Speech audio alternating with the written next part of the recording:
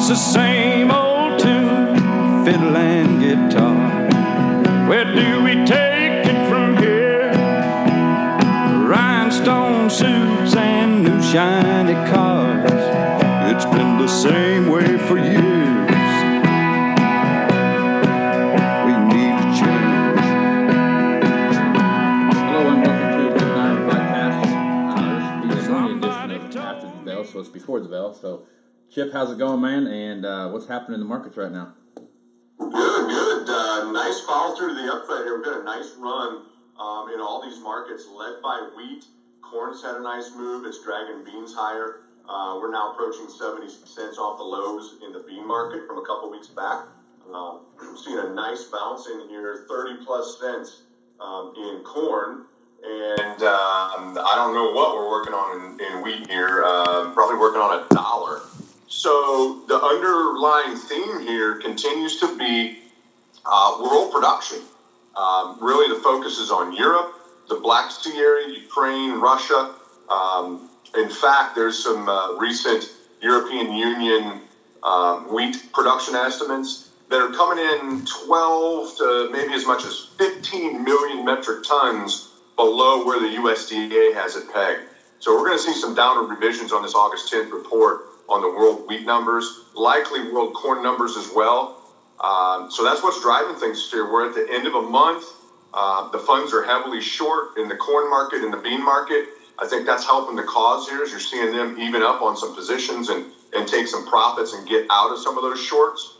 The question is a lot of times the first 3 or 4 trading sessions of a new month, they're doing the same thing. So we might be in for a nice little push here. Probably an opportunity. We're approaching halfway back to the highs in corn. So it's been a nice bounce in areas that have good crops coming. These are decent net levels. We're north of 380. We're right now up around 3 cents. So we're probably 384 range, 383, 384 on December corn. You've got your deferred futures in corn. If you can store corn, up $3.90 to $4.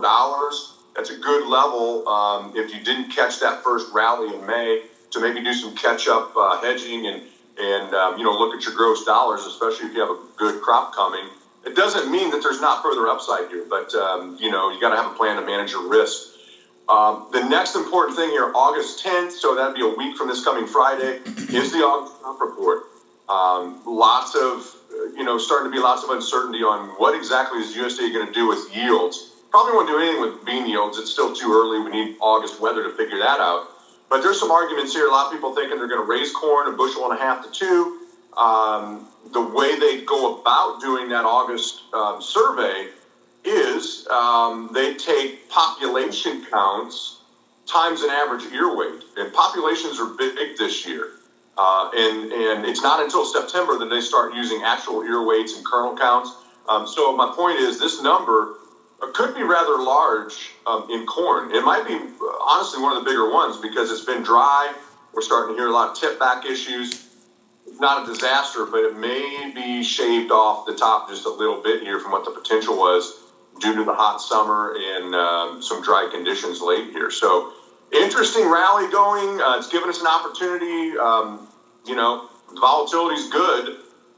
It's not good, not pleasant when it's to the downside. Now it's to the upside, giving us some second chances here, giving wheat producers some much better levels, best levels we've seen in several months in the wheat market, and maybe more to come there.